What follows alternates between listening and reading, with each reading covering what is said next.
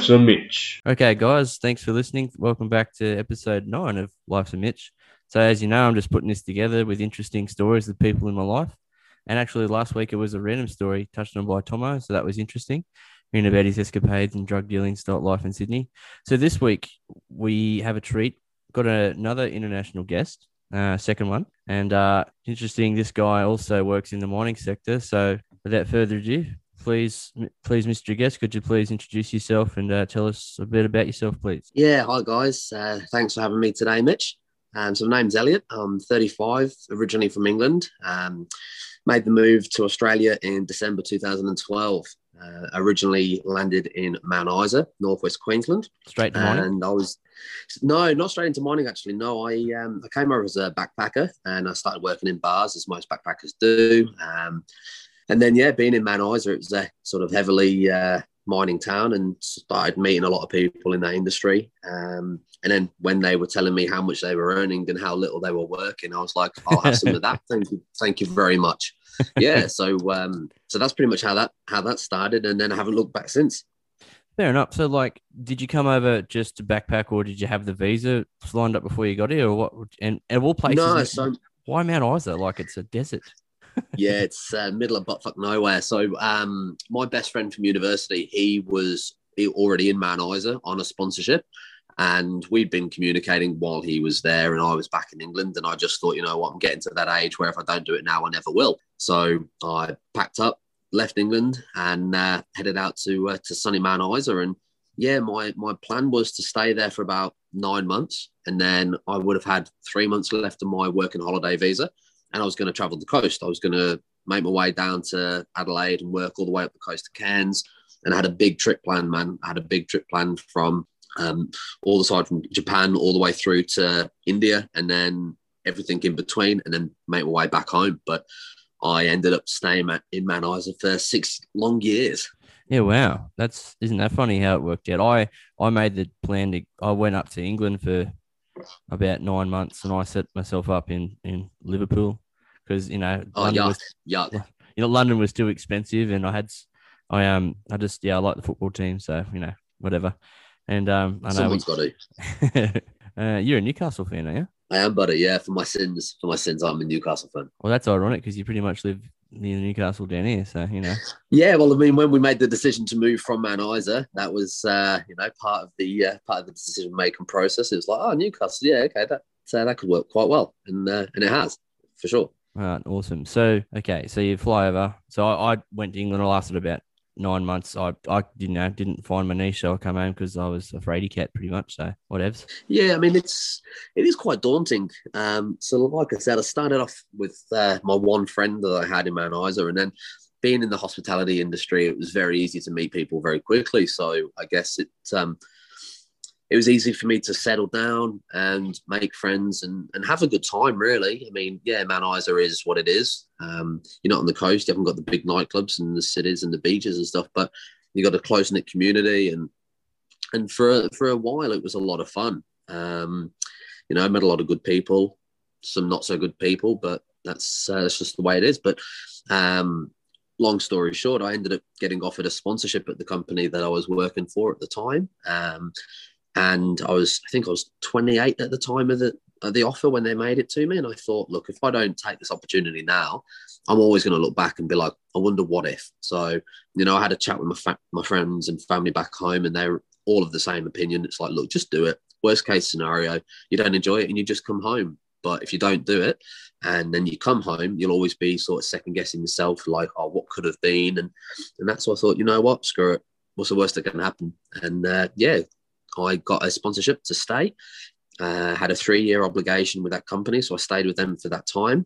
And then when that finished, that's when I started looking at getting into the mining sector. Really, hospitality was fun at the time, but I started getting on a little bit, and there's only so much bartending you can do as a sort of 30-plus-year-old. So it was it was time to move on. I mean, I was duty manager and supervisor, so I'd sort of progressed up the ranks and that. And but still, being Mount Isa, there's only so many places you can move, and it was like, yeah, okay, this is. I think this is enough for me. Let's go and earn some more money and do some less work. Sweet. Oh, I forgot to mention too, you and I know each other through playing all age football. I'm horrendous. You're good. And yeah, a few years ago we played all aged for Greater Branxton. Shout outs to the Wildcats. Yeah, so that is how we met initially. I wouldn't go as far as saying that you're dog shit and I'm awesome, but thank you for that, and I appreciate it. Yeah, problem. So no, we did meet there, and it was an okay season. You know, we did all right, but I've sort of moved on now to pastures new, and looking forward to the season ahead. That's cool. So, season starts pretty soon, yeah? Or has it started already? Yeah, we've got our first friendly on Sunday. This coming Sunday, we've got Madawi just as a bit of a friendly, and then the season will be starting soon after. Yeah, nice one, man. So okay. So and also just touching on that whole hospitality thing, you figured if I'm going to be working all because everyone knows ridiculous hours, and if you can be working ridiculous hours at a good wage and do bugger all, yeah. Absolutely. With hospitality as well, there's a lot less structure, and generally you work weekends as well. So, my life was pretty consumed by hospitality, and relationships and friendships and sporting events and stuff was all based on whether I was working or not. Whereas now that I'm in the mines, I've got a bit more structure, and I at least get some weekends off, and I get good days off. Like I'm on 5 days off in a row now, and yeah, it's good. It is very good. That's cool. Yeah, the lifestyle roster. Ours is a different style. So we still work every second weekend. So this weekend off, thankfully. Happy Friday to all those people out there. So okay, so you fast forward, you start in the mines, and then how long was it there until you come down here? What was the story about coming down this way? All right, so just very quickly then, my first job was at a copper smelter in Mount Isa. I was there for 6 months. I worked at an acid plant as well. I was there for about 14 months roughly. It was a sulfuric acid plant. And then my wife, who I actually met in Mount Isa, she started working in the mines long before I did. And then she ended up getting a good job down here. And so we had a discussion, and we were like, yep, it's perfect timing. It's time to move. She's from down this this way anyway. And we thought, look, it's time to go. Mount Isa has served a purpose, but we're on to bigger and better things. And then we made the move down, and I think that was February 2019. So yeah, 2 years we've been here now, pretty much. Nice. We've been loving it ever since, to be honest. That's good. So this shows loosely speaks about relationships and stuff. So how did you and your wife actually meet? Like, was it in a bar, or how did you actually? Yeah, so it was at the company that I got sponsored by. She was working there as the events and promotions coordinator, and I was a duty manager. So both in a managerial position, and so we'd have meetings sometimes as a big group, sometimes just individually together, and yeah, we just started to form a really close relationship. And she's pretty easy on the eyes, so I was like, oh, quite like the look of you. You're all right. So started putting on the English charm and putting on the English accent, and she just fell head over heels, mate. What can I say? Oh, and modest too. Stop, drop, and roll. You're on fire, champion.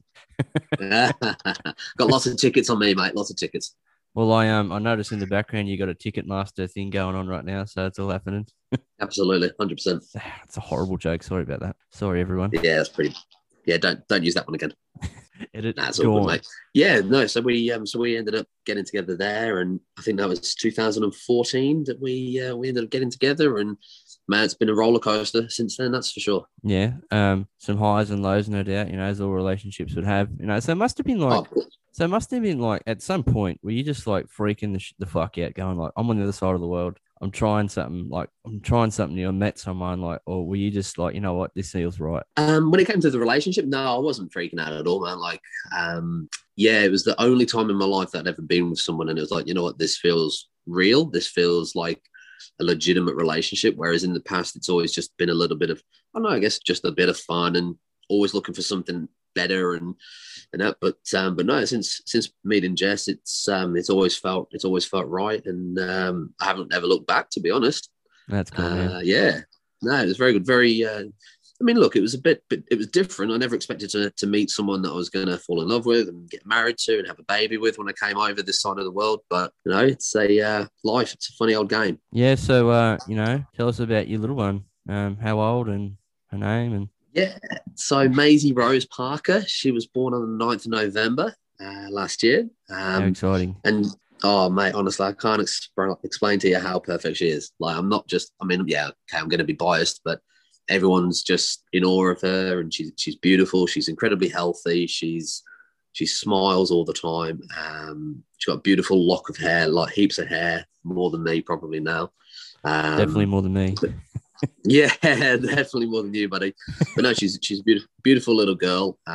You know, she's growing up heaps. We can see changes in her quite regularly, which is it's amazing, but it's also scary and it's also sad, you know, because she's not just that little bundle of sort of, I say joy, but she's just not that little bundle anymore. She's starting to get a bit of a personality about her now, and Yeah. I mean, it's good to see, but you kind of I'm missing what she was already, and it's yeah, it's crazy how it changes. Yeah, so if you were to sort of come across anyone, or if anyone listening to this thinking about, obviously you can't at the moment because the world's in a dumpster fire situation, but if you could talk about like anyone willing to make the step to go overseas and try life anew somewhere else, what advice would you give to someone? All right, well, it's funny that you touch on that because a long time ago now, I was 19, so what's that? Jesus, that's 16 years ago. I moved to America, Oh, and okay, I was cool. living in New York.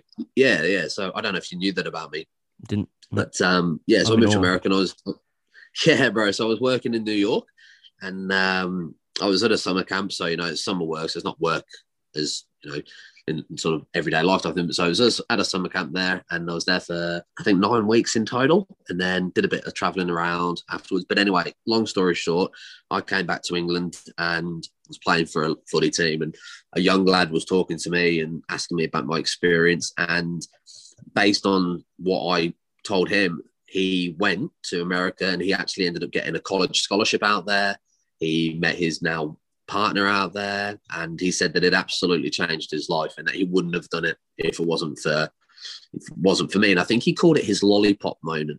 There's a video on YouTube if everyone listening wants to go and have a look for a video called Lollipop Moment, I think it is. And it's just about taking a chance. And that's pretty much what I did. I just took a chance. I didn't know what to expect, but I knew that I wanted more than what I was currently getting, pretty much.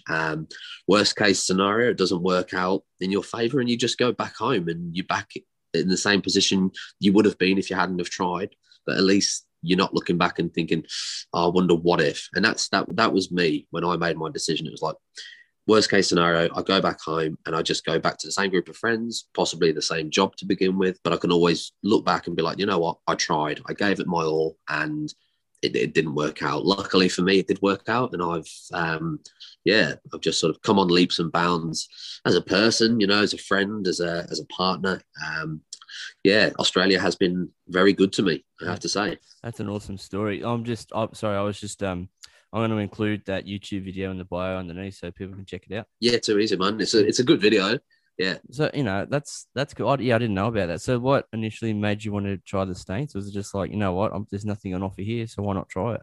Well, at the time I was at college, and I was with a group of people, and we sort of, I think we had a seminar. Someone came in and started talking about Camp America, and a couple of us started talking about it. It was like, how good would it be if we all went and did it? It would be amazing, blah, blah, blah, blah, blah, blah. And then just as time passed, everyone was like, oh, I've got this, I've got that. I can't do it, can't do it. And then I was pretty much the last one. I was like, you know what, actually, fuck it. I'm just going to go do it. Like, I didn't know anyone. And I thought, again, like, what the hell was the worst that could happen? I'm going to go to America. And yeah, I mean, the type of person that I am, I get on with people quite easily. I'm pretty talkative, sometimes too talkative. So I apologize if I go off on a tangent. All So good. yeah, I was like, you know what, screw All it. good. I'm going to go for it. And I went for it, man. And it was probably, aside from Australia, it was the best decision I ever made. I've made some friends for life out there. I've had some fantastic experiences. And some of the kids that I looked after, they're married with kids now. And like, first of all, that makes me feel incredibly fucking old. But, it also, I feel good because I feel as though I was a part of their life. I was a part of, helping them grow up and, experience new cultures and stuff like that. So, yeah, it was brilliant. I actually did it. I did that on 2 separate occasions. And, yeah, both times at the same camp. And it was based in New York State. We were about an hour outside of New York City. We were in the Catskill Mountains. And it was absolutely incredible. You know, I was a young, slim, half decent looking Englishman, and World's yeah, your I oyster. was in New York. Pretty much, The like world's your honestly, it oyster. is really. I think people forget how big the world is. Like there is so much out there. There's so much to do. There are so many people to meet. There are so many experiences to have. And I don't know if people are scared or they're just not adventurous enough or whatever, but for whatever reason, they just don't.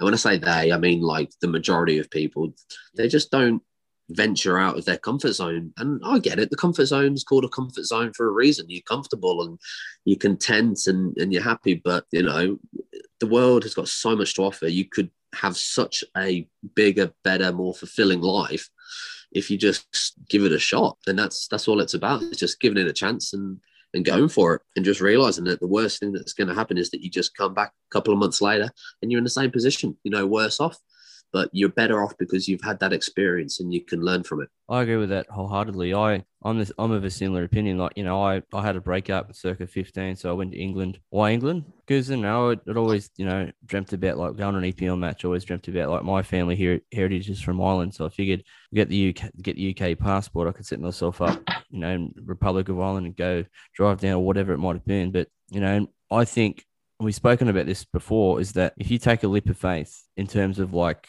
going on a trip, meeting some new cultures or whatever, or taking that chance, what opportunity once in a lifetime, thanks Eminem. But like that comfort zone is fine, but it's also minimizes your chances of, you know, obtaining what you want. You know, if you want to have an amazing fulfilled life and you can happily do it with your career, then power to you. But it was never going to happen for me sitting in a small community town in Newcastle. Yeah, So I'm an advocate for that as well. Like I try the overseas thing, and I think everyone should experience a different culture. You know, 100%. first world, Absolutely. third world, whatever it might be. But you know, you meet different walks of life, and you chances are you'll meet like-minded people, and you know, in turn, yes, it'll cost you money, but what's the price of happiness, the experiences you can take? You know, because you can't take all your memories and all your knowledge to the grave, so you may as well enjoy it while you can. I know that's dire, but Yeah, it's the reality. pretty, Like, pretty dark, but no, you're right, exactly. You can't take your money with you either. And so, like, yeah, okay, it costs me money, but at the end of the day, why do we work? You know, we have to question, why do we work? What do we go to work for? Yes, we go to earn money, but what do we want to do with that money realistically? Do we want to just put it in a savings account?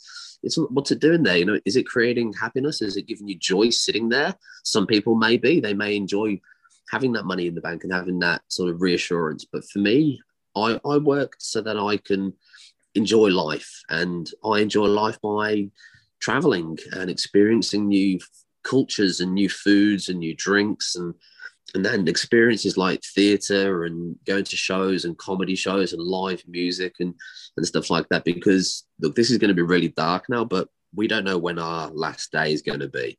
So you're allowed to go dark. It's fine. fair enough, man. Fair enough. But yeah, like we don't know when our last day is going to be.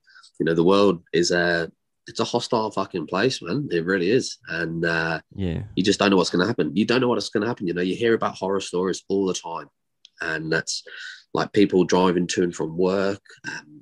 The whole coronavirus pandemic that's going around at the moment, whether or not people believe that it's real or it's a fake or whatever. But people get sick, and so I don't know when my last day is going to be, and I don't want to have a bank full of cash when and no memories when I'm on my deathbed. I'd rather be absolutely broke as a joke, but have all of these memories and be on my deathbed laughing about some stupid shit that I did with my daughter or my friends or my family. So Yeah, for sure. that's the way that I live my life. And like, I also work in the mining sector. So, you know, we're sacrificing our bodies doing the shift work and all that sort of thing, you know, and you want to make sure things, you know, your wife and your daughter can be looked after you, and you want to be able to sure you can have schooners with the boys or anything like me personally. I like my money because I like to feed my KFC dinner box addiction personally. A horrible joke. But if you have it with a Diet Coke, that's my idea of a balanced meal. So all good. Absolutely. But yeah, like I like to, whenever this dumpster fire of a pandemic absolutely fucks off, I can't wait. Because if I can't get away every year, I get the jitters. And Yeah. I've done a couple of domestic trips this year, which has been great.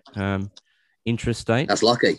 You're lucky Yeah. that you've been able to do that. Yeah, I got away last weekend and got up just road trip to see some friends up near Port Macquarie and stuff. So that was cool. Yeah, nice. But yeah, like, and you know, I'm sure in your time during your travels, I know I've got a fair few, but have you got any like cool, interesting stories you've like sort of picked up along the way? Oh it's very cliche, but I've got so many. It's hard to just sort of pick one out. I probably should have been a little bit more organized, but when I was in America, when I was in America, we went to Woodstock as part of the camp. All the counselors, so we were at Woodstock, and me and a friend, we kind of got lost from the rest of the crowd, and then we realized, shit, we can't get home. We don't know how to, we don't know how to get back. We didn't have money on us at the time because it was all looked after by the camp, and we actually ended up getting a lift back by a state trooper. So we so we got a ride back from a state trooper. I feel really bad now because I've got so many stories to think of. Let me that's all right. We'll hash it out a bit. Something will come to you. Yeah, absolutely.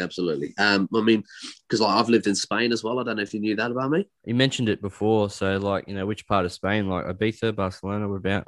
Nah, definitely not Ibiza, bro. I probably would be dead right now. So it was the southeast coast, and it was the southeast coast, and it was near Alicante. It was a place called Villamartin.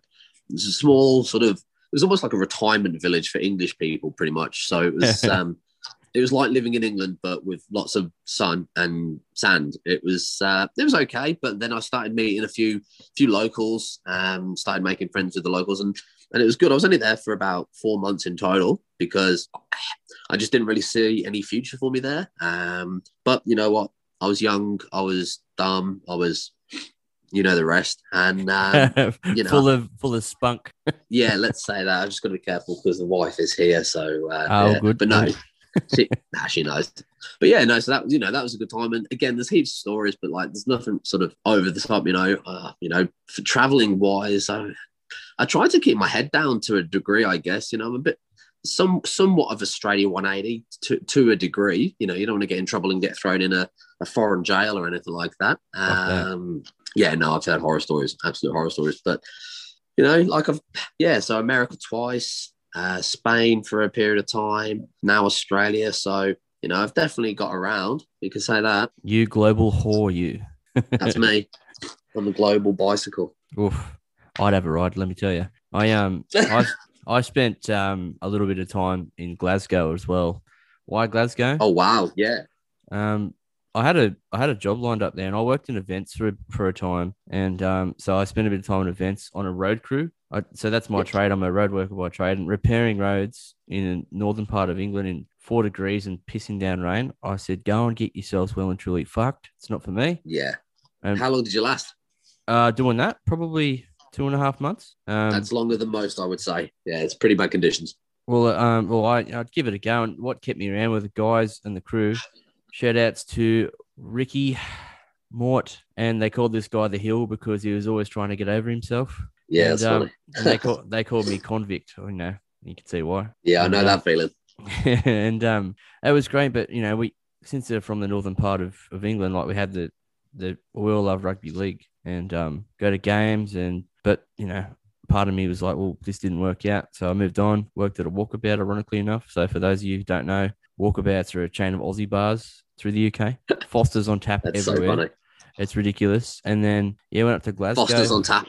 Oh, it's everywhere. It's ridiculous, man. Yeah. And, when I came to Australia and they didn't have Foster's on tap, I was like, what the fuck is this? Is this some sort of sick joke? Where's your Foster's, mate? Oh, well, yeah, I can see why, because just about every pub, even we went to a little village in Wales called Llangollen, or it's Glengofflin or whatever in the local language, which is ridiculous to speak. Yeah. Ridiculously hard, not ridiculous itself, but ridiculously complex. And this small little town, it still had horse-drawn carriages up through the river. That's how far back in time it's seen at a paddle spinning river pub, and it had 4 hand pumps, and it still had a cold pump of Foster's there, cold tap of Foster's. Brilliant. Yeah, I actually quite like Foster's. It's grown on me. It grew on me a little bit, and then as in turn, it made me grow out a little bit too. Jeez, I got fat over there. It was awesome. Yeah, that's okay. I got fat over here.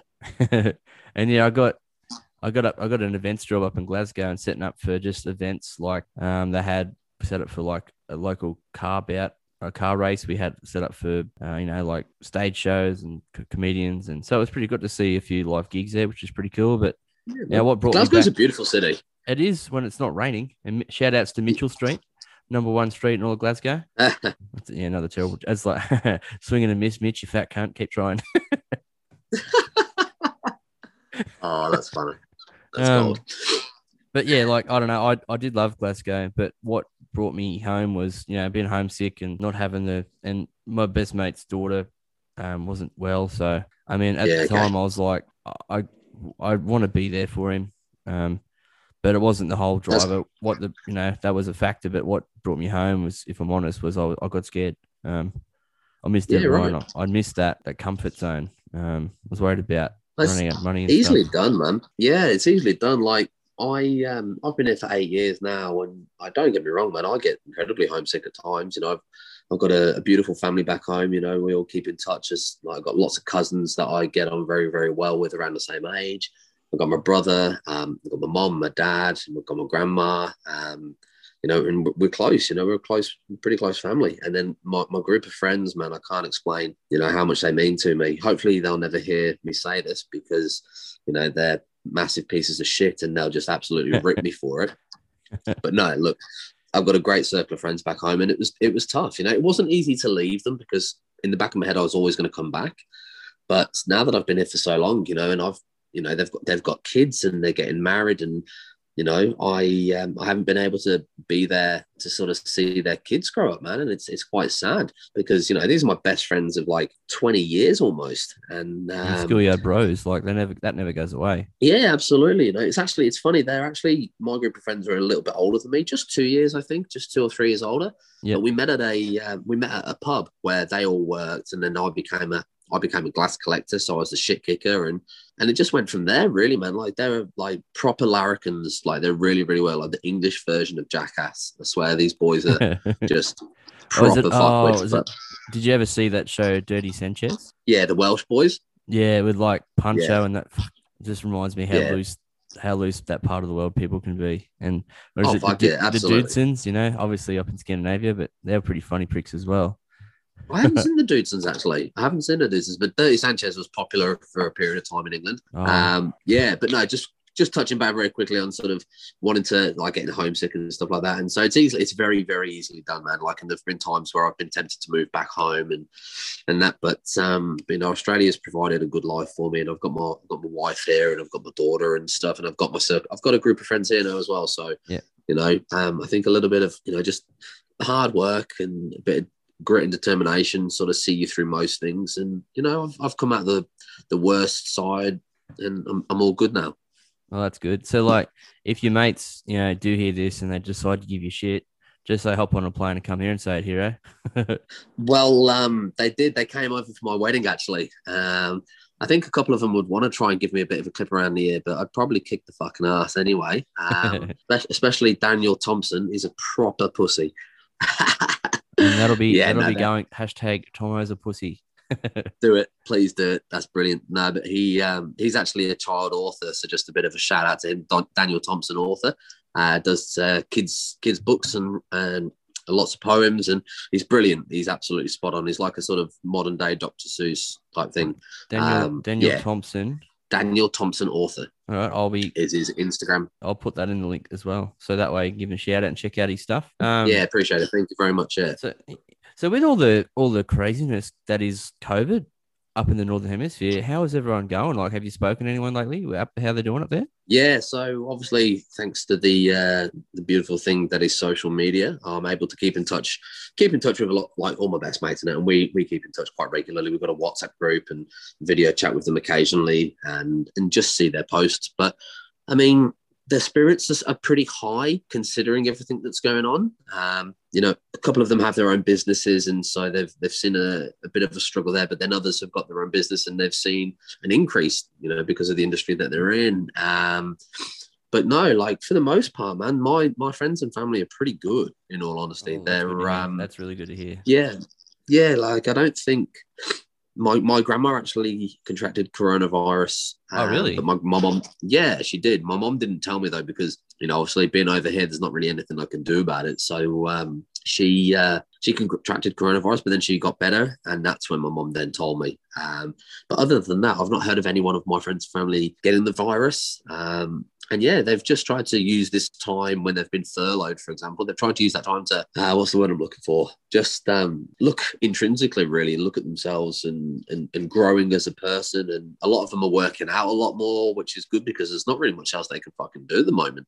So, yeah, for the most part, man, my friends and family are actually doing really, really well, which I'm really happy about. I don't know how I would have gone if I was over there and this all happened, but yeah, You might have surprised yourself. When we first looked down, I was the opposite. I was just like, I'll get some takeouts from the pub and I'll buy Netflix and all that stuff. But obviously it's different now. Yeah. So like, oh, that's really good to hear. I don't know of anyone who's contracted the coronavirus, luckily. Well, it's funny, isn't it? You hear a lot of people and they say the same thing, and then that's when all of these conspiracy theorists are like, yeah, no, it's not a real thing. It's something that the government's just sprouting. And then this whole vaccine that's coming about now, it's like people are having a vaccine now for a virus that's got like a 97% survival rate or something like that.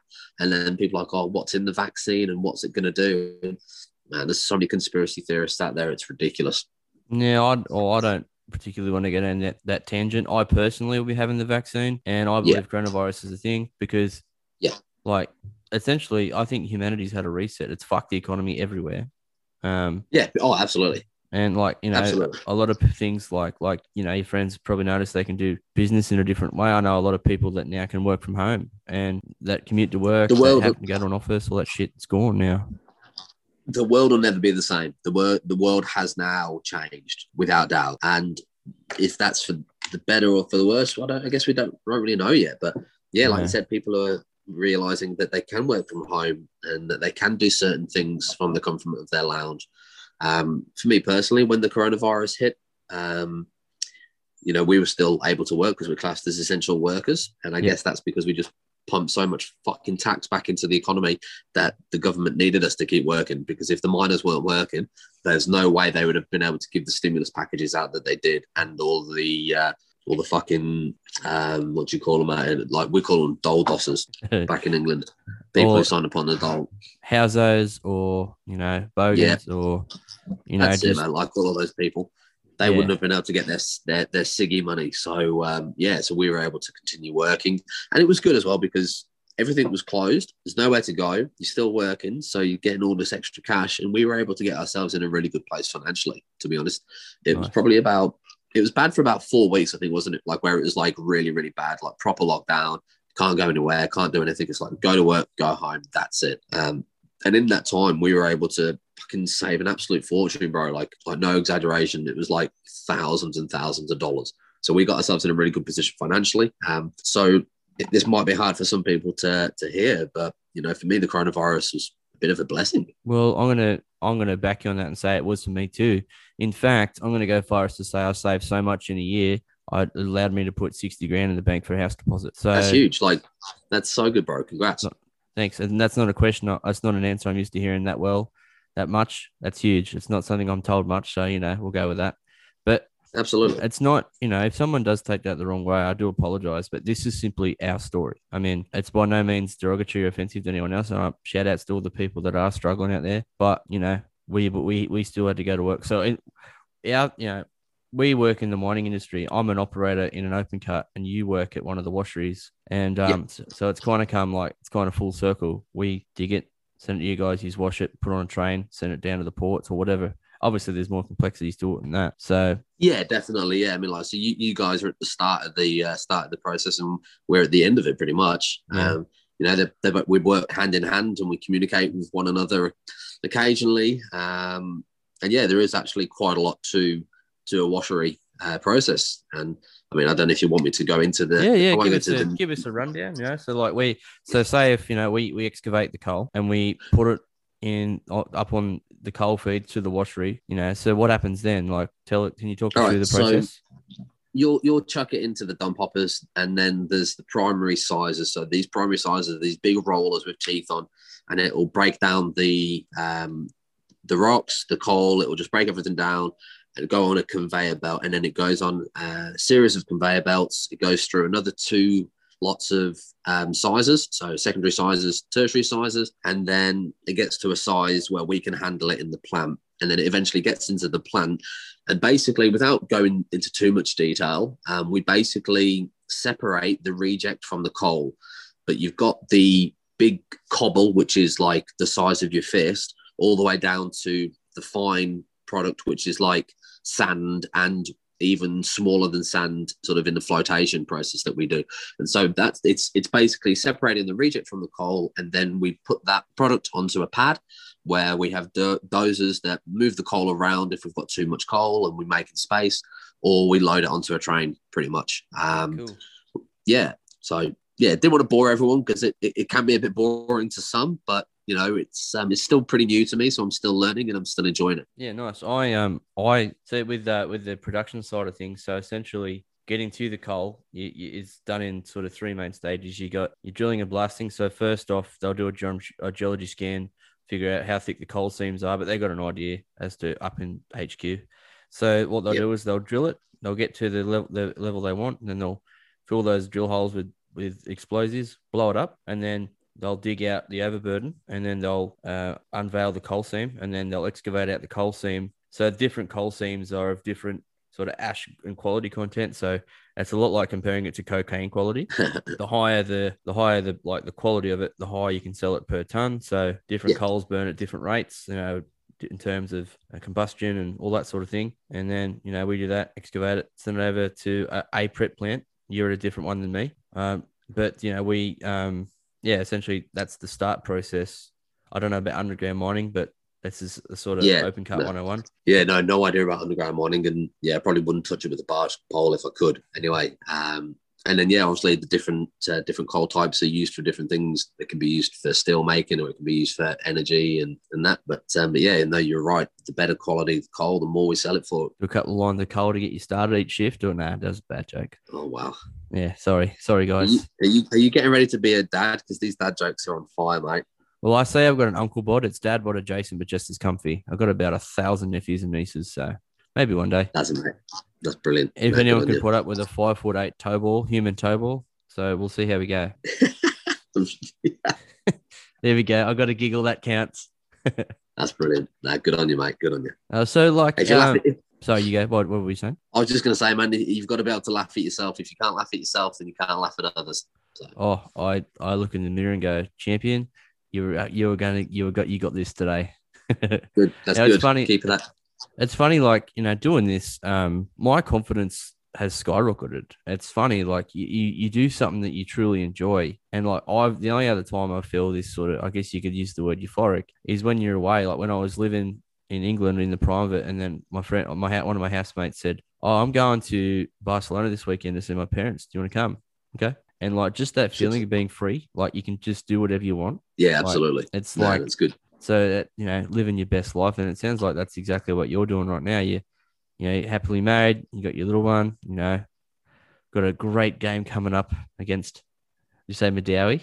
Yeah, got Madawi coming up as a friendly, because look out, Madawi. We're in the league. We're in the league above now. We're playing Zone League 2. So look, I'm no Cristiano Ronaldo, but at the ripe old age of 35, I still give it a right hard crack. Nice. I last played Zone League 4 years ago, I think. Yep. When I was prim and trim and proper and full of hair, and now I'm just an absolute blob. It's great. It's weird. I don't think I could ever imagine you trim with hair. Like, it's weird. Yeah. Oof, you know. Sorry, bro. You get to some points of the day, you just go, ouch. And certainly that was one of them. I do apologize. That's all right. You go fuck yourself. Still pretty funny. That's okay. I don't need to do that. I'm doing powerlifting, so I'm strong. So that's what I'm going with. For everything else. Yeah, no, I've noticed actually, mate. Yeah, I've been seeing you post some videos, mate. Don't crawl your way back now, champion. But he noticed. Thank you. No, I was just about to say, I remember when I started first lifting when I was 12, doing those weights. And let me guess, you were doing cock push-ups too. Yeah, 100%, bro. Absolutely. You see, I've missed this English banter. So with my friends that I made over there, you tell a story and they'd be like, I've got a story for you. I'm going to top your, and it's a terrible accent. I apologize. But like, where even was that from? That was from the Mitch province. So wow. But what I just remind me never to visit that shithole. Yeah, righto. And we're back. So, but yeah, I like the overall banter between Aussies and English people. It's and Kiwi. There's a lot of Kiwis in London too. I loved it. And I just the camaraderie. And then, then you meet some Irish people, there's camaraderie there. And then I went and watched a game of Gaelic football. It was Yeah, right. so when we were in Dublin, we went there for a week, just sort of a craft beer trip with some of the guys I work with. There was a Gaelic football match, probably about an hour and a half northwest in a little town I can't remember the name of. And it was a like a round robin day, and there were people competing from like Australia, Ireland. I think there was a few Scottish and Welsh teams as well, and it was really cool. Yeah, right. And I met and one of the guys I used to go to school with, and holy shit, and it's like, small world. I just hear, "Oi, Mitch!" I'm like, I got over here to get away from that garbage. Absolutely. How you going, mate? Oh, most like thickest Ocker accent you could tell out in the crowd. And it's so funny, isn't it? Yeah, it's me mate Toby. Shout outs if you're listening, you fat bastard. But no, it was good, eh? Like it was little sense of home in it. But have you met many other people from home over here? Have you found that there's many around here in Hunter? Do you know what? Actually, not around Newcastle. It was funny in Mount Isa. It was it was there's a lot of English people actually. Again, a lot of backpackers, and because a lot of people have to do their second year rural work to get their visa. Is that still a thing? Yeah, it's still a thing as far as I'm aware. I was lucky; I never had to do it because I was basically that good at my job. I didn't need to. This guy right now, I'll just getting an email from Ticketek, and they're like, "Can you do an exhibition for us?" Because they're just streaming out of you, champion. Absolutely, yeah, mate. And there's plenty more where that came from as well, 100%, without doubt. You sound like me. But no, like yeah. So I was lucky. Now look, I was very lucky because I met a lot of people who had some serious issues with their visa and a lot of complications, and they spent a lot of money and there's a lot of stress. And I did get very, very lucky. So I'll always have that appreciation for that and the company that initially sponsored me. But yeah, no, it was a good time. I'll look back fondly. But no, English people, Mount Isa, lots of them there. Not so many here. I've met I've only met one, I think, actually, since I've moved down this way. I've only met one other English guy. Not many at all. I don't know why. It's surprising because it's a beautiful part of the country. There's a few. So I think talking about like hospitality, I used to work at a resort out sort of central west New South Wales, and little micro communities like that, they're in pockets. So there was heaps there. I mean, I was just talking to a guy before who he's going to come on and do an episode later on. Shout out to Jack if you're listening. Good to catch up with you, champion. Where's he from? That I don't know. I forget. Oh, okay. Because we pissed up. I think he's got one parent from England and one. I think his mum's Australian, so he spent a lot of time growing up between the two countries. Very lucky man. Very lucky man. He we didn't ask which part of the UK did you say you're from? Birmingham. So I'm central. Oh, nice, isn't it? Very nice. When I used to get the bus from London up to Liverpool, we'd always stop at Birmingham for lunch. I think it was a 5-hour bus trip. It was £7, okay. £7 each way. On the megabus? That's it, the red megabus. And it was absolutely full of gronks, man, every time. Yeah. That's brilliant. Absolutely. No, it's very cheap bus rides in England, that's for sure. Oh, yeah. It's like $14 to get 4 out. Like, it was only like 250 kilometers or something, but still, that's cheap. Yeah, very cheap. Yeah, it's good. Good times. I had a few nights out in Birmingham, actually. Look, Birmingham, it's different. Luckily, I don't have the accent from there. It's a very, very strong accent. If anyone's watched Peaky Blinders, they'll know the accent that I'm talking about, and that's where I'm from. Peaky Blinders is filmed in my hometown. Well, there you go. Claim to fame. Yeah. Actually, if you want to claim to fame, I have got one for you. I was a child TV star. I hope it was G-rated. Yeah, no, it's all good, mate. It's all good. So I did a few episodes, but I was on TV. I think I did like 4 or 5 episodes of a TV show called Howard's Way. Howard's Way, and I will be searching for those clips if I can find them. Mate, if you can find them, let me know because I haven't been able to. That'd be awesome. That's cool. Actually, Howard's Way. One of my claim to fames is I was on Mastermind a few weeks ago, and it should be airing next week. You'd know what it is, the game show. Mastermind. What were you there? Were you there as a decoy or as a? I was life-size mascot. I was going for the role of Tobal. I was just a contestant on there. But my claim to fame, back in 2009, I was an extra on Home and Away. Really? Yep. I was in the diner, and they paired me with a pair of Zimbabwe backpackers, and we just spoke about cricket all day. It was awesome. That's actually really funny. Have you got that episode that we can see somewhere? Oh, it's somewhere in the depths of mum's bloody boxes and whatever. If I can find that, I'm on screen for about 38 seconds, which for me, that's a record. Hey, So that's absolutely. Well, look, the next time I speak to your mum, I'll see if she can find them for me. Bit of a foreign material coming your way, mum. Shout outs to Robin. Lock the house. Lock the house. Just move.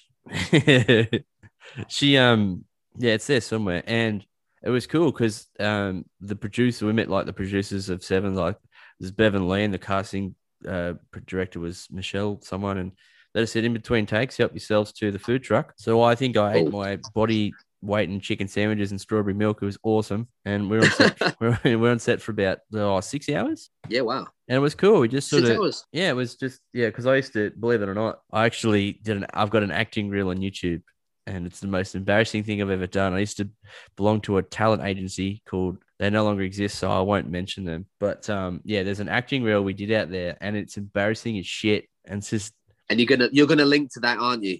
Oh, I kind of have to now, don't I? Yep, you sure do, buddy. And it's a young, vibrant Mitch who has a heart of gold and hair of the same color. And I was slim and vibrant, and now it's just turned into a fat fucking mess. That's great. You're too hard on yourself, buddy. You're too hard on yourself. I could be hard on you. I wish you would. People are like, you're hard on yourself. It's self-deprecation, but I don't take a hit by saying it because, like, I still love myself, and probably too much at times. But someone's got it. But like, at the end of the day, I mean, I wouldn't be putting myself out there doing this if I wasn't. You can't love yourself. No one can love me unless I love myself. So, and that sounds dirtier than I mean it, but that's the truth. You know what? Len, do you know what? Absolute props to you, bud, as well, because doing something like this it's daunting as well. Like you don't know what people are going to say and what people are going to think, but as long as you don't give a shit about what they think or say, and you just get cracking, then you've done a lot more than most people. I actually went to America at the beginning of last year, and I got back just as the coronavirus was starting to get bad. Remember, I picked you up from the train station and ran you home. Remember? Yeah, I do remember that, actually, good buddy. I'll always appreciate you for that, mate. Absolutely, that was great. And that was spur of the moment, but things happen. Yeah, pretty much. I just sort of reached out. I was like, "Hey, does anyone want to give me a fucking lift back?" And you're like, "Yeah, bro." And I was like, "Fuck this guy. He's not bad, actually." So the reason I went there was like it was called Menfluential. They don't do it anymore, which is a shame. But it was a conference, and it was all about like Instagram influencers or YouTubers and content creators. And they said, look, the worst thing that you could do is just procrastinate and never do the thing that you've been thinking about for years. Just do it. Just try. Just start. Just start is what they kept saying. And I've actually I've started a separate Instagram page. We'll give it a shout out. What's the name of the Instagram page? Yeah, so it's Mr. Dapper and Dark, but it's Mr. _Dapper _ Dark. It's one of those. Instagram are a bit shit in that respect. But yeah, it's going to be, look, I'm by no means a professional, and I'm by no means the most stylish or the most handsome, but, I've got my opinions on products and certain styles and stuff like that. And I've got a collection of watches and fragrances and stuff like that. And so it's just going to be me discussing my personal collection to begin with. And then I'll be moving on to other people's collections, and I'll be reviewing and critiquing and just all that sort of stuff. And it's a little bit daunting, but screw it. Maybe you should start one of these then. Like, see if you can get guests on or whatever, and maybe this medium might be the way to go as well. Possibly, yeah. No, podcasts are huge, and they're definitely a way forward. And yeah, it's definitely an option. I'll start with the Instagram page, and then maybe I'll move over to YouTube, and then in podcasts, and next thing you know, I'll have my own TV show. Who knows? I did see you on TV the other night. Go on and fucking hit me with it. Was it Borat? No, it was Embarrassing Bodies. I didn't realize that a man of your talents could have such a micro penis, but here we are. Look, at the end of the day, mate, it works. And if I get my rocks off, that's what matters. Said the married man, and I'm the single one. I'm cringing at that. Yeah, that's right. But it's all right as long as you look after the other one who you're with, so it's fine. Then you get your rocks off. 100. Yeah. You hear that, ladies? I care about others. Wink, wink. Oh, just hit him up, girls. Just hit him up. At fat _ bastard. I'm not even that bad. 6'9". Feeling fine. Can turn water into wine. I can turn my wages into vodka. It's about all I can do. So okay. Oh my god, mate. So I'll get the correct spelling on your Insta later. But right now, we've been chatting for a while, so it's been interesting hearing about your escapades around the world and setting yourself up here, starting a family, marrying the love of your life and all that sort of thing. So yeah, mate, good on you. Power to you. I can see you're definitely doing life better than that beard's coming in. So well done. Mate, I've got more hair on my chin than you have on your head, so shut up. Oh, you sure about that? I've got a bad fried tuck going on back here.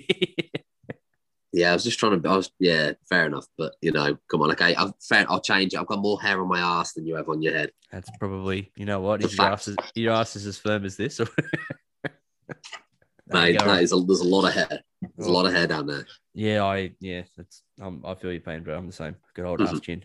So okay, we get to this part of the show where each week we find something in our lives that pisses us off. We have a good old whinge. Would you like to have a bitchy with Mitchy about something this week? Do you know what, mate? I think I should. It'd be rude not to. And I'm gonna speak about a topic that is current at the moment, and it is about the royal family in England.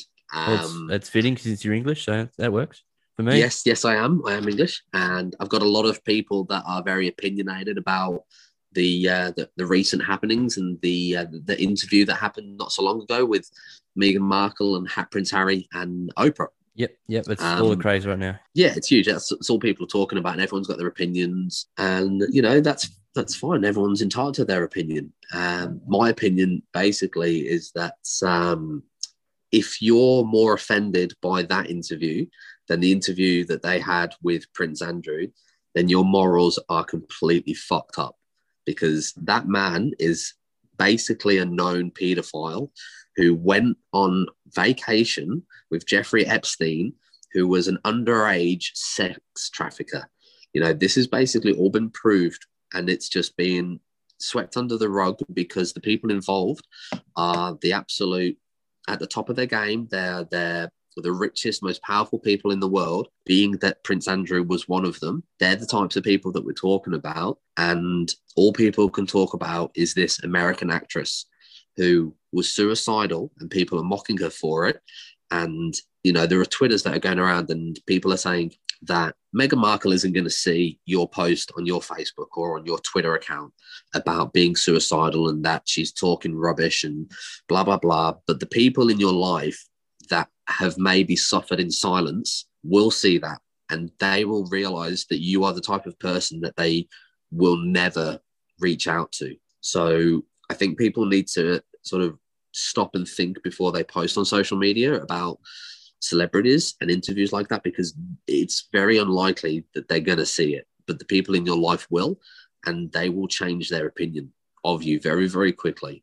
I don't know really enough about it to go into too much detail, but from the little snippets that I heard was that basically Harry and Meghan didn't feel safe, and they felt exhausted, and they just wanted to take a bit of a back seat. And why aren't they allowed to do that? They're human beings as well. Harry served in the army for years. He served his country. And so what if he fell in love with an American woman who is of a different skin color? But, I think there's a lot of older English people that look at that as being a traitor to their crown and all that bullshit. And it's such an old medieval way of thinking, and it fucking pisses me off, man. Racism is just the absolute root of so much evil in this world. It makes me sick. Well said. Absolutely well said. And I'm, this covers two things. One, I read an article on the whole thing. So it was an article done by a blogger I follow on Insta. I remember one of the lines was like, you got people out there that are already feeling inadequate and already aren't feeling confident enough to speak up. And essentially it said that you're going to be ostracized or critiqued for speaking up on something that's horrendous, and pretty much saying that society wants you to conform to the norm. Fuck that. Yeah. If you have a voice and you want to do something, do it, And you got these quote unquote traditionalists who are saying that Meghan and Harry's baby is going to be, now I'm quoting here, too dark or whatever, worrying about the skin tone of one of the royal babies that's on the way. you know what? Who the fuck cares? If you want to have a white bigoted approach, and and I mean, like, and I'm not disrespecting here, but you have that white bigoted approach talking about tradition and royalty and this and that. You want to be, this blog spoke about, being inbred dumb fucks who have this inwards thinking approach to purity. But how can you keep doing it if there's no other gene pools? How can you just keep circling the same shit? Now, obviously, it's an opinion piece, and I'm just quoting here, paraphrasing, but I personally think that, one, how dare they? Two, fuck racism. Yeah, 100%. Three, and if you have an opinion that you want to speak, cool, there's a way to do it. Don't be a fucking keyboard warrior. If you want to say an opinion to someone, pull them aside and go, or ask them. If you don't know the story, then never assume. Because, like, that's exactly right. Quite often enough, you might think, this is just an example. In my life, I was always, in my early 20s, always thought if someone was mad at me, I just assumed that they didn't want to speak to me. But later in life, I'll just go up and say, hey, what's the issue? Can we sort it out? And 9 times out of 10, they were unaware that they were giving you like the old evil eye or something like that. So, do your research. And that's the same in relationships as well. If people are mad at one another, instead of just both being mad all the time, just be fucking adults and just be like, hey, what's going on? What's the problem? Is it something I've done? Is there something I can do to make it better? But yeah, just very quickly going back onto the whole suicide, mental health thing. The big saying is that it ain't weak to speak. But the problem is that people are so scared to speak out because they're worried about what people are going to say. It's not the issue of being suicidal. It's just what are people going to think of them? And so they're scared. They're scared to reach out. They don't know who to reach out to. It's a shame. And the last a few weeks, guest Tomo last week spoke about his depression and how he referred to it as the black dog, which is, thoughts of suicide. And he was a drug dealer. He was a guy who reached out to me. I never met him before, and he opened up about his days. And he's, for a long time there, he didn't have custody of his daughter. And he's like, what do I do? Where do I go? And he spoke about like a few places people can go. So I'll link a few more like services that are out there. If this is a trigger warning and you are concerned with, if you're feeling a bit vulnerable, then places like Are You Okay? The RUK Initiative, Beyond Blue, Black Dog Institute, Lifeline, just to name a few off the top of my head. So there are services there. And even you'd be surprised how compassionate friends can be, or your spouse, or if you're lucky enough to have someone in your family or your spouse who is empathetic, chances are you'll be drawn to that person because you'll know what they're like as a personality, and just go, you know what, can we have a chat? I'm stressing, and getting it out, bottling it up is the worst thing you can do. Yeah, it really is. And I think as well with guys traditionally, it's all this sort of big bravado, big macho men. And, like we mentioned and we've touched on is, there's always lots of banter. But deep down with your true friends, if you sat them down and said, hey, look, I'm struggling, their whole demeanor would change. They'd become so compassionate towards you, and they would help you. And the banter would stop, and it would make a big difference. So, if you have got a circle of friends, don't be scared to reach out, because that's what they're there for ultimately. Yeah, they choose to be in your life. They don't have to be like family. They want to be there. That's exactly right. So for anyone listening that is struggling, for God's sake, just speak to someone. Doesn't matter who, but just reach out. Or even, if you want an unbiased person who you're not familiar with, message me on the show. I can at least put the next idea in your head as to where to go. I'm not saying I'm a health expert, but I have some experience in the arena of anxiety, and I've been depressed at times, and at least put the idea in your head as to where to go next. Also, speaking about depression and hard stories and friends being there, back in episode 2, my best friend Brooksy come on the show, and he tragically lost his daughter when she was 9 months old. And wow, that's huge. The follow-up story that I didn't tell on the day, it's still like I just got goosebumps. Even the little hairs in my head are standing up. He wanted everyone at the funeral to wear bright clothing because he knew it would. This still absolutely brings a tear to my eye. So it was hard enough. So, and then obviously he went off and did his own thing. For his family, like him and his family just wanted time to themselves. I get that. So the funeral was sometime later, and I'll never forget it. You see your best friend. I'm tearing up. You see your best friend walk in with a little white coffin himself, carrying it one person. And it was no longer than this table's a meter long. And that is fucked due to the fact that life dealt him and his family shit hand. That's what I mean by it's fuck. And Yeah. I don't even know him, and I started to tear up a little bit then and get goosebumps. That's heartbreaking. Go back and listen to his story in episode 2 for those of you out there. And he still found the time to ask me. He asked me that day, am I okay? I mean, his whole world had just come to a reset. And that is the caliber of a friend that Brooksy is. He still stopped. And his wife as well, as they've always gone, others, are you okay? And now something good has come out of that, and that they're tight, like their family's tight knit, and they've had a daughter since then. And that's fantastic. But yeah, like even the ones who have had that much happen to them, like I went up to him to see how, because I hadn't seen him in weeks. I just went, hey mate, is there anything I can do to help you out? And he put because I was her godfather, never got a chance to make it official, but he's put his hand on me. He's like, man, are you doing okay? And like that is I guess you could say, what humans are capable of, great things. So you can take an issue like that. So never be too afraid to ask for help, or ask your friends as well if you see them struggling. Ask them to help. Like, see if they need help. I mean, so yeah, that's true. That's very true. Reach out, but it goes both ways. That's it. Yeah, I'll covering all the topics here today on episode 9. Yeah, wow. So, is there anything more that you want to talk about in terms of having a bitchy with Mitchie? I guess that's not really a bitchy. That's more of a public service announcement. But not really. Do you know what, man? I think life's too short to have a proper bitch. I know that's what sort of this is all about, but I'm about positive mindset and attitude now. But yeah, there's a lot going on in the world at the moment.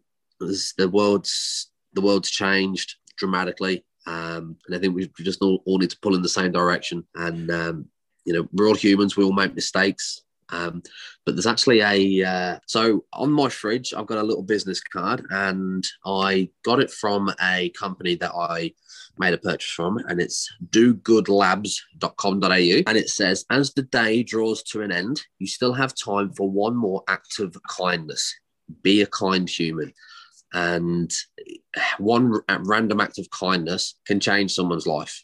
You can put a smile on their face when they may have had a really, really down day, and you just don't know what that kind word could do for that person. So I think it's very important to remember that we're all humans. We all make mistakes. But at the end of the day, be a kind human. That's it. And in turn, can you after this, can you send me a picture of that and I'll put it in the bio and stuff. But yeah, in turn, one good act enables someone else to have a positive mindset. And again, you know what? How satisfying was it? Maybe I will go out and do a kind act or something. It'd be as simple as opening a door for someone, or simple as like just a kind compliment. To see your friend, geez, you look good today, or whatever. Absolutely. And this isn't sort of trying to big myself up or anything like that, but I did it yesterday, and it actually made me feel really, really good. There's a guy over at the Coles Huntley shopping centre, and he keeps that place immaculate. Like, he's constantly keeping it tidy.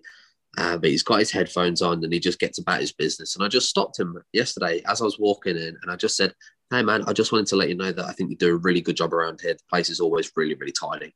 And I walked off. I turned around and I saw him smiling. And you know what? That was enough for me. And I thought, you know what? He's going to feel good about himself now. And you never know. He might go back home and pay someone else a compliment. And it's a fucking domino effect, man. Like, it really is. Power to you. And like, I can account for that because it's always been spotless every time I go there. Shout outs to the guys at the shopping centre to keep it tidy. But yeah, like, I try to do a good deed today, and today I haven't specifically done one yet, but I live in a thing full of villas. So if there's a few bins, there's a guy on my left who is an older gentleman recovering from bypass surgery. I'll do his bins, and every time he's got I said, do you want your, because we get Strata does the front lawns and stuff, but mate, I've got my whippersnipper out. I'm going to do the back. And on the right-hand side, there's a lady who lost her husband. Now, she's in her late 70s, and she's quite lonely, and she's lucky she's got a lot of sons and daughters that come by. But we've had cups of tea and just chatting, and I've done her bins and stuff, and, just... That's beautiful, man. Yeah, so not big naming myself, but these are the things that you do. Like, look, it might seem like nothing to us, and it might be the smallest act, and it might be 30 seconds of our time, but for the other person, it could change their life. Fair enough. Well, that was a powerful message, so thanks for opening up about that, and I will post a link and a picture of everything we've just gone over. So I think I'll have my quick bitchy of the week. Bit of a tone change here. Go for it. So I just screamed at that, sorry. In said, little villa thing I've got. It's got a garage door, but it's a semi-open carport, and I'm pissed off because these fucking pigeons think it's appropriate to make a nest right where so it's an automatic garage door opener where it's like turns to put the chain back the other way. There's always a nest on there. I come home from work without fail, fucking nest there. The last 3 weeks in particular, I get my broom handle out and always scrape it off, and 2 weeks for that. I'm like, whoops, that's okay. They're not native birds, so doing us all a favor, of course. But like, I went out and they say that like if you get the little, the spikes you put on the edge of windowsills and stuff, like kind of what they do to the little plastic spikes. So I've absolutely covered like now the top of the thing, along the garage door, along the windowsills and shit. I come home and the bastards were set up around the back to a place where I can't get to them. Fucking good on, clever fuckers. Fuckers. Actually, do you know what? I will have a very quick bitch. Very, very quickly. Just the amount of fucking kangaroos in this godforsaken country. Do you know what I mean? Like in England, it was rabbits and we could run the fuckers over. Here, no, they write your fucking car off. Well, yeah, it's ironic you say that. Yes, they're a native animal, but they're also, a lot of people don't know they're a pest, especially where we live. I mean, they're a legitimate pest. Like seriously, well, that's why they cull them. Like I think it's the East Coast brown kangaroo, part of the macropod community. For those of you playing at home, they're an absolute pest. So they have to cull, especially so where our individual works are. Well, I don't know where yours is, but for me, we got to drive along 100k zone with just fields and fields and fields of like forest and farming land, and kangaroos are everywhere. And you guarantee every time you go to work, there's a fresh dead one. It's pretty rampant where I am as well. It's there's a lot of kangaroos where I work as well. Yeah, so fuckers. So if you're hearing this, hey Skippy, fuck off. You heard it here first. Yeah, I think that show was as far back as the 60s or 70s. I'm not that old, mate. Fucking calm down. No, I was just, making a general thought, but, whatever. Cool. I just feel bad about my age. No, all good, mate. That's all good. So, that's episode 9. So are there any closing thoughts you got from today? We covered it all. We covered heartbreak. We covered travel stories. We covered my bald head, all that stuff, Yeah. No, we did actually. We covered a lot of subjects, didn't we, actually? Yeah, no, it was good. I guess I want to say, good on you, Mitch, for starting this podcast, and you've done more than a lot of people would by doing that, and I'm glad that I could have been a part of it. So thank you for having me. I appreciate your time and effort, and now if I end up getting famous, I'll make sure that I set you up with some sweet fashion deals or something. I don't know if I get some connections. That sounds good to me, my friend. That sounds good to me. And we'll do some shout outs underneath in the bio. But yeah, that's episode 9. Yeah, just if you want to get in contact with the show, Life's a Mitch podcast on Facebook or media_58@hotmail.co.uk. Yes, that's the one I had as I was over there, because my main one is not going to be bombarded. So awesome. I should probably make a new one. But until then, thanks for your time. And that's episode 9. Cheers. Ciao.